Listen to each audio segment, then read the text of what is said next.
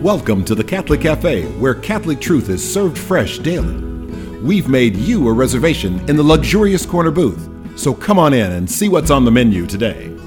Now, here's your host, Deacon Jeff Drzymski.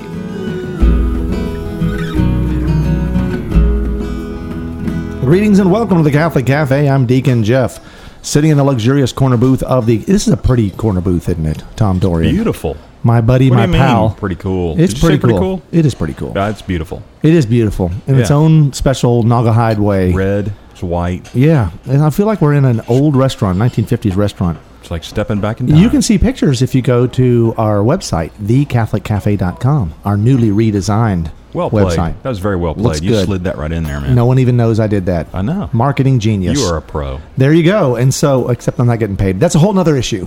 That's just, I'm still an amateur. We're not going there today. No, we're not. Not this minute. But we have some good stuff to talk about today. It's all good. Right. So I was reading. Isn't it nice always to read the readings before you go to Mass? It really is. Sometimes I read them, and sometimes I'm pressed for time, and I have to kind of think like, I know in my... we'll say my line of work, that I have to read a lot. Right. I do that as a deacon. And so but I try to meditate, to look at the readings, kind of like what is, and that helps Mass experience. We've done the top 10 things to get more out of Mass. Exactly. You read those readings, it's amazing. Like, honey, I know what this reading is. Yeah. I know where he's going with this now, and I know what that's, and it just helps you to be involved more. It does indeed. So I wanted to read the readings for the upcoming week, and even if you listen to this another time, it's Matthew chapter 20, verses 1 through 16. This is the Workers in the Vineyard, and we've all heard that story. Yep.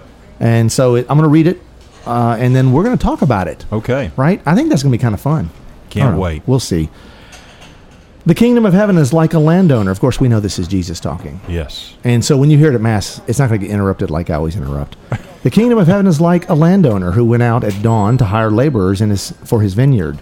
After agreeing with them for the usual daily wage, he sent them into his vineyard. Going out about 9 o'clock, he saw others standing idle in the marketplace, and he said to them, "You too go into my vineyard, and I will give you what is just." So they went off. And he went out again around noon, and around 3 o'clock, and did likewise.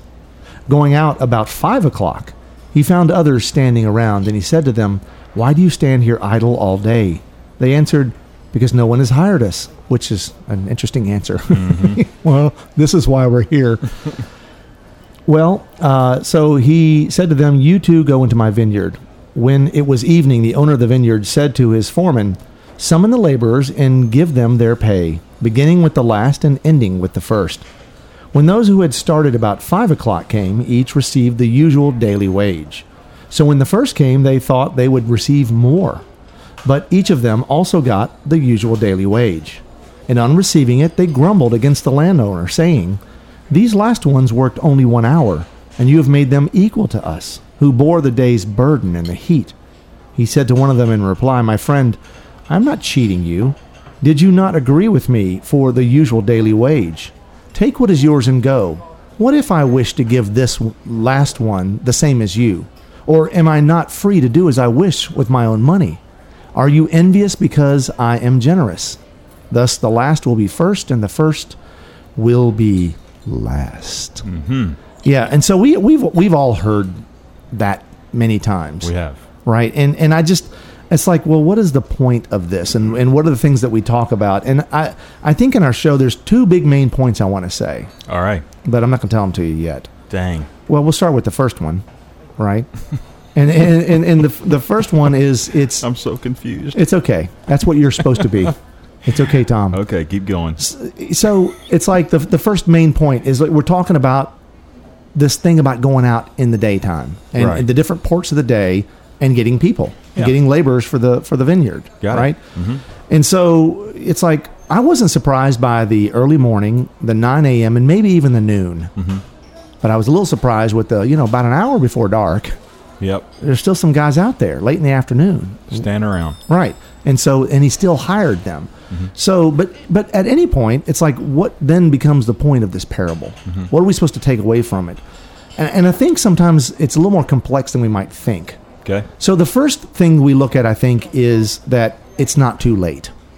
Right. Right. So it's not too late to Salvation. If you're going to be saved, or work in the vineyard, Mm-hmm. whether you come in the beginning 8 a.m. or whether you come in at the end, Right. 4:30, dusk, whatever, you still receive the same reward. So in our faith, like when we come to faith, there are those of us who come into the faith early in life, Mm-hmm. right? And there are some that come in late in life. Yep. And either way, you get the same reward in the sense that you go to heaven, Yep. right? And we can talk about whether you sit on a nicer, cushier seat in heaven, right? And then we can discuss that another time. But the reality is, to be in eternal bliss is to be in eternal bliss, Right. right? So if you come in early in the faith and you're a Christian, right, you're going to go to heaven. I mean, that's the whole plan. That's the whole purpose, right? And then if you come in late, even at the last minute, right? You've heard of the expression "deathbed confessions." Yeah. Sounds like a dime store novel, doesn't it? It does. Deathbed confessions. And this is an interesting concept, and like one of the most famous. I mean, your hero, one of your heroes. Mm-hmm. Who is it? You've got this guy you're always talking about. He's in almost every Western. Gotta be John Wayne. Yeah, it's John Wayne. Oh man, we're going to talk about him too. Well, we have to talk about him. What a show! Well, first of all, This could be the best show of all time. First of all, his name is Marion. Oh, I know. Yeah. I mean, that really would not have gone over well, would it? No. No. All right, they call me Marion.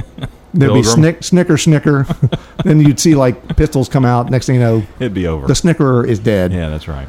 Or he's been thrown across the bar and hits the wall. Yeah. And knocks down the picture of the half-naked lady. So that would be bad. But John Wayne is like one of the most famous, I think, deathbed conversions. And I was recently reading his That's right. his story. I think there was an article in our Sunday Visitor that I happened to pick up and read.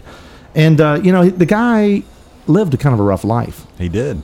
He had been married multiple times. He was a pretty routine drinker, we'll say. Yep. I could hold my liquor, whatever. And it's like, maybe not, I don't know. Pilgrim. But you did a lot of drinking, right? So it's a kind of a hard living guy. But interestingly, I found out from reading that article that all of his wives had been raised Catholic. Now, I'm not saying everyone's the ideal and best Catholic. Yeah. And interestingly, all 7 of his children from the various wives We're all Catholic. were raised Catholic. Yeah. And then, and he didn't attend church regularly. I think the article said he was born a Presbyterian, but he wasn't a good Presbyterian. Right. He wasn't really a good anything other than an actor. He's a great actor, great guy, great American. Yep. Right. Yeah. And honestly, it really wasn't until he started experiencing the problems later in life. He had lung cancer. He died of stomach cancer. Right. And he had just watched his friend John Ford, the great director, the auteur director, did all those great westerns. Had just died recently before him. Right. With stomach cancer, tragic. Yeah. Kind of situation, and friends and family will say it caused him to think, and often these times cause us to think about eternity. Yeah. Right. We can have one idea when we're totally fit and we got all the money in the bank and we're like everything's good and everybody's happy and we're sitting there with a nice steak in front of us and a glass of wine and it's like everything's good. Sure. But when we're in the throes of some kind of tragedy, different thing. it causes us to think about eternity. And this is what happened. And one of his kids, I think his son Patrick, as he's literally on his deathbed, he's literally, this is the day he died. The day before he died, his son Patrick said, "Hey, Dad, should we call a priest?" And he just famously said something like, "Probably a good thing." That was his commitment. Yeah. But then he was baptized. I guess the article says it was probably conditionally baptized, because he was a Christian, and so I imagine as a Presbyterian maybe he had been baptized, but we don't know. Right. So he was conditionally baptized, and he was welcomed into the church, and so he died a Catholic. Awesome. Deathbed conversion. So he would have been one of those guys at the end of the day, collecting a full day's wage. Right. That the landowner says, "Come on in. There you go. Come with me and go out into the field." Only the Duke.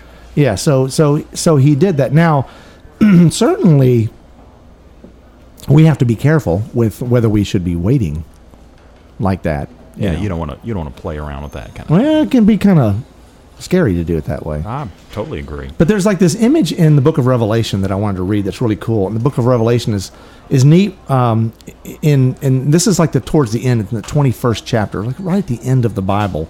Mm-hmm. And John has this vision of the holy city, the New Jerusalem. It's the sort of perfected, resurrected church at the end of time. Right? He sees an image of this church, and what it describes is kind of cool. He says it had a massive high wall with 12 gates where 12 angels were stationed and on which names were inscribed, the names of the 12 tribes of the Israelites. There were 3 gates facing east, 3 north, 3 south, and 3 west. And you go like, well, it's an interesting image. And what could John have meant? And I don't know that we know for sure. Mm-hmm. It's a lot of conjecture, a lot of discussion about that. But I certainly think that anytime we, like in our liturgies, when we talk about east and west, we're talking about the beginning of time. The sun rises in the east and sets in the west. And so we look at east and west as a sort of telling of time. And if this church has these gates to enter it on the east and the west, also the north and the south, you can maybe derive from that like the people who enter on the east enter early in life. Yeah. Right? The people who enter on the west entered later in life. Mm-hmm. They're still in the church. And maybe the north and the south, I don't know, maybe they're midday folks that came in. And we see a connection really to this gospel in the 20th chapter of Matthew. There you go. That helps us to see that I think it was always envisaged by God as he gave us this gift of the church, that there would be those that would be, early risers, right, and those would be latecomers. Yep. And so it's like all of them get the same heavenly reward, and that's, I think, the key. And again, I'll reiterate, should we wait? The answer is no. No. I mean, if we know the truth, we shouldn't wait, because then we start getting into other problems. Right. In fact, it's one of the biggest problems ever. In fact, it's probably the worst problem ever you could ever imagine. You know what that is? You're going to make us wait, aren't you? Yeah, we have to take a break. I knew that was coming. Yeah, and I was building it up too big. You can see that coming a mile away. Before we take that break, I want to remind folks at home, we got that newly designed website, thecatholiccafe.com. Go and look at our pretty luxurious corner booth. But also, I'd love to hear from you. Send me an email. We just read Maria's email last week. It was great. I'd love to read yours on air and talk about it. Let's go Deacon Jeff at thecatholiccafe.com. With that, we'll be right back.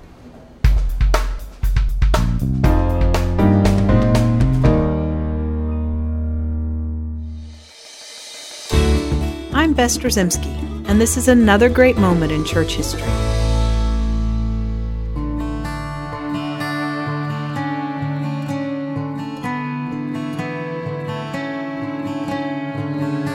Born in England in the late 7th century, a man named Winfrith felt called to the monastic life and joined the Benedictines at an early age.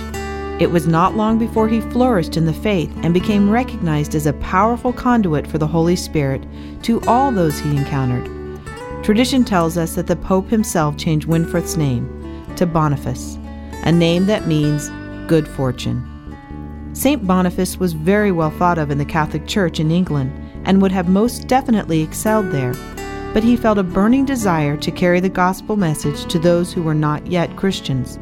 He focused his attention on continental Europe, where a colorful array of pagan religions was beginning to take root. With an evangelistic zeal, he crossed the seas and found himself settled in Germany, where he went to work straight away sharing the good news of Jesus Christ. One story is told of how St. Boniface had become so distressed by the pagan worship of trees in Germany that he decided to go to the public square and cut down a giant oak tree dedicated to the god Thor. The townspeople looked on in horror, fully expecting Thor to avenge the horrid deed and punish St. Boniface. But nothing happened. They became convinced that the God of St. Boniface, the God of Abraham, Isaac, and Jacob, was the one true God. Many were converted to Christianity because of this one simple act on the part of St. Boniface. As St. Boniface entered his 80s, he resigned all his positions of leadership and once again went back to his roots of the simple missionary life. Though he was advanced in years, he was still a compelling force for the church. He converted many to Catholicism, but at the same time made his enemies all the more jealous of his successes for God. In 754, St. Boniface and 53 of his followers were murdered by a band of pagans determined to stop the continuing spread of Catholicism.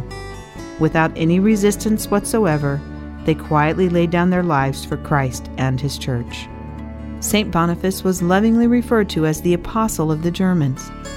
Recalling the years that St. Boniface worked in Germany, a well-known German church historian stated, "To us, this was a period of light, when the light of the gospel and of Christian civilization came to us." The feast day of St. Boniface is celebrated by the Universal Church on June 4th. I'm Bess Drzymski, and this is another great moment in church history.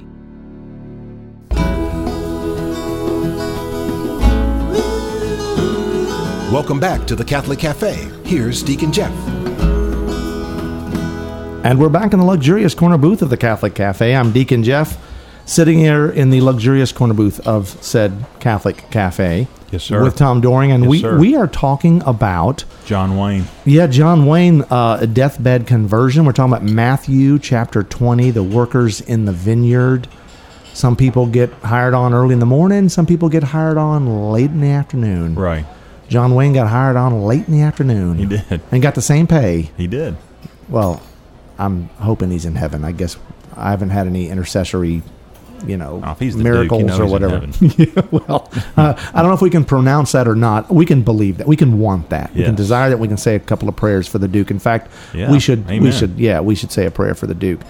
But this idea of waiting, I think it's kind of important that we realize that we shouldn't, because there's that guy, You're playing with fire. right, who knows it's like, look, I know this is right, but I'm just like loving this. I'm loving this life. I'm loving this. Whatever the lust, the power, the money. That's the St. whatever. Augustine line. Yeah, give me chastity, but, but not yet. now. Not yet. And there's a problem there, because you're right, you're playing with fire. Yeah, don't do that. And I think some people just take for granted the Lord's forgiveness, and I think, like, I'm less forgiving if, like, my kid breaks something and says, well, Dad, I knew you'd be okay with it. Right. It's like, well, wait, why don't you just let me be okay with it on my own without you telling me I'm okay Yeah. with it? That's Don't presume. right. That could be problematic. I mean, in fact, there's a wonderful little scripture where Jesus says this in the 7th chapter of Matthew. He says, "Not everyone who says to me, 'Lord, Lord,' will enter the kingdom of heaven, but only the one who does the will of my Father in heaven. Many will say to me on that day, 'Lord, Lord, did we not prophesy in your name? Did we not drive out demons in your name? Did we not do mighty deeds in your name? Did we not go to church every Sunday? Did we not put money in the collection plate? Did we not avoid cheeseburgers on the Fridays of Lent?'" That doesn't say that, by the way. I added this. "Then I will declare to them solemnly, I never knew you. Depart from me, you evildoers." Right. Right. So this idea that we know the Lord because we do some things and we're kind of in the club, or we think we're in the club and we're living life, but we're really waiting to make that full-on commitment and realize that we need to be genuine, real, God-abiding Christians. Right. Well, when we know the truth, we need to live it. Otherwise, Embrace it, right. it's more blasphemous, right? That's right. And you mentioned the word presumption. Right. And actually, the church teaches there's a sin of presumption. Oh, I know. You cannot presume on God's forgiveness. Right. No, You can count on it, Yeah. but you can't presume upon it. So that would mean that you're going out and There's two doing big this stuff. differences there. Yeah, because if I go out and say, "Hey, I can murder that guy because I know God's going to forgive he's me," gonna let it go. well, God forgives you when you're penitent. Right. Right? If you're not penitent, you're not asking for forgiveness, well, he's going to respect that. Yeah. Yeah. Right? If you deny him, he'll deny you. So these are important things. Now, so that's really like the gist of what people end up preaching about and talking about when they hear that. But it's always interesting in these parables that Jesus, when he tells these things, always adds in a little section that makes the rest of us uncomfortable.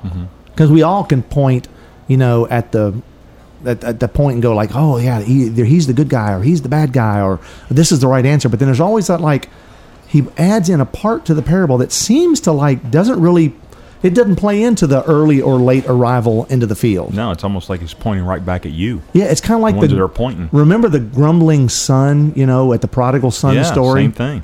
Right? He tells that story about the prodigal right. son. Isn't that beautiful? The son's come back. Right. I hate this. And who's like this? His brothers are like going, dude, why is, or his brother is like, Never why? even given me a goat. Yeah. So Gave this him is the fatted calf. this is what we end up having with those, and you knew that was coming. Yeah. When he says, okay, let's summon all the workers, but I want to pay the ones that came in last first. It was a setup. It's like, okay, I'm watching what's going on here because I have a feeling we're going to learn a lesson. Mm-hmm. Right? And so obviously he does that. And then when those men grumble because, well, wait a second, they did less work. Yeah. I did more. And the landowner saying, well, you did what you agreed to, right? I didn't cheat you. We signed a little contract. We talked about you'd get $50 if you did this the whole day. Mm-hmm. Here's your $50. Well, but we should get more because they got $50 too. That's the problem. Right.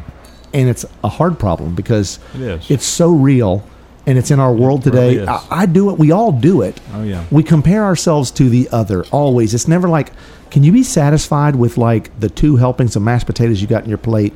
Right. But if he has 3 or if he has a bigger piece of cake, you got to have a big piece of cake too? Right. Are you not happy with what's in front of you? I'm telling you, it's hard. It is very difficult. Like very if you, human. If you were hired as, a president of some company or you would look at like, what is a commensurate wage for the work I'm doing? What is the average? What's being paid? And I want to bump it just a little bit, 5%. Right. And you're always comparing yourself to others. Right. And I'm not saying we don't have reason to do some of these things, but inherently what ends up happening is you start to get a feeling of superiority. Mm-hmm. Like I'm better. Right. So the guy that came in first, hey, we knew this, we saw this coming, whatever. We're grandfathered in. We're the elders now. Right. And so you should respect us because we got here first. Yeah. Right? And so it's important to understand that we can work our way into unhappiness. Right. By worrying about others. That's right. Right? Just because you think that you worked harder. It doesn't entitle you to do more. Right. And I think it's great if the owner had said, you know what, I'm going to pay everybody $50, but I'll tell you what, you guys that got here in the morning, I want to thank you, and the way I'm going to thank you is I'm going to give you a bottle of wine to take home to your wife, right, just as an extra thank you for catching on early. Yeah. And even then they might have grumbled. It's like, well, just a bottle of wine. We're working, and we did all the work. Right. Did ever with your brothers growing up see who rake the biggest pile of leaves? And oh yeah, the kids are always comparing. And so if yours was bigger than the other ones, you're like, well, I should get more. That's right. And so the helpings at the dinner, and the problem with that is, again, we're not so worried about a just reward as we compare ourselves to others to determine our just reward. Right. So it's not what we've agreed to or what God wants us to have or what we actually deserve in His eyes.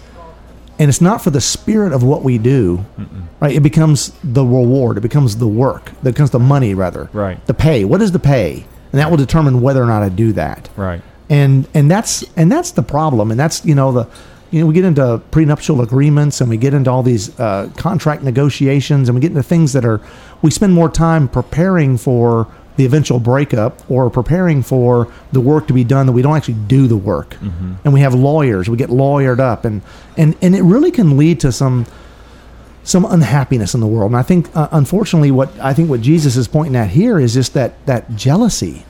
Right? We aren't happy with what we agreed to. Why? Because he got more. Right. I'm jealous of him. Mm-hmm. Right. And then, the landowner, as Jesus quotes, says, he tells them hey, can I not do with my money as I please? Right. Did you not agree to this? And he's right. And legally they don't have a stand, but I guarantee they went home that night and they complained. Yeah. And they said to their wife, and she goes, oh, look, you got the $50. Great. We can now buy groceries. He's like, yeah, but it should have been more. Yeah. And then you live the whole rest of your life just thinking about who messed you over and who didn't allow you to get ahead. And we start looking at all the problems and the things that are holding us down because somebody else got more. Right. Man, that's hard. And that's why it ends with, thus the last will be first and the first will be last. We have to remember that if we think we're first, you're going to be last. Yeah, and we don't deserve more because we got there earlier. Right. We should be rejoicing and happy that someone else got there at all. That's right. That the Duke finally made it. We're happy that the Duke got there. Yeah. right? We're going to have good quality movies in heaven now because of that alone. No, we should be pleased there. And see, I think sometimes, like even some of our good parishioners, right, the good Catholics, in church, those long time they've been here, they were founding members of the word. Maybe they get a special pew at the front, and it is nice if someone offers some kind of a congratulatory dinner, a pat on the back, and we just honor you as an elder. We honor you that you've been here, that you recognize and you helped build this church into what it is today. But when that elder or that older person suddenly makes you think that you should kiss their ring, right, and bow down before them, and that's my pew. That's a little problematic. It can become, problematic. It's one thing to be afforded respect, but it's a total different thing to expect it or demand it. Exactly. And that's what Jesus is telling us. We can fall into that jealousy. We can fall into that so easily, right? Now, you can also look at this gospel and see the other side of this and just realize that God is compassionate. That he would go out in the late afternoon and get anybody that wants to come. Yeah. No matter where they are, he's going to get them. And then also that God is generous. That's right. Right? Those are good positive things we can look at. Amen. But Jesus wants us to see the complexity of our reactions to things, but then also, are we seeking him? Amen. It's not too late if you're out there thinking like he can't love me. He does love you. Absolutely. And he is compassionate. He welcomes you, wants you now. Now is the time, right? That's right. And when someone else recognizes that someone came in later than them, you don't get more. No, we all get the same. Let's celebrate. Amen. And realize just what a great God we have, that he loves us so much, is so generous, and gives us this opportunity. Amen. Amen. So let's ask our Blessed Mother, as we always like to close, with a Hail Mary. Hail Mary, full of grace, the Lord is with thee. Blessed art thou among women, and blessed is the fruit of thy womb, Jesus. Holy Mary, Mother of God, pray for us sinners, now and at the hour of our death. Amen.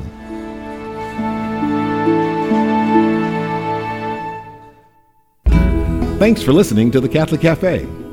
If you'd like to contact Deacon Jeff, send him an email at deaconjeff@thecatholiccafe.com. The Catholic Cafe is brought to you by the Order of Malta, Federal Association, and is broadcast with ecclesial permission from the Most Reverend Martin D. Holly, Bishop of Memphis in Tennessee. Join us again at the Catholic Cafe, serving up salvation one cup of coffee at a time.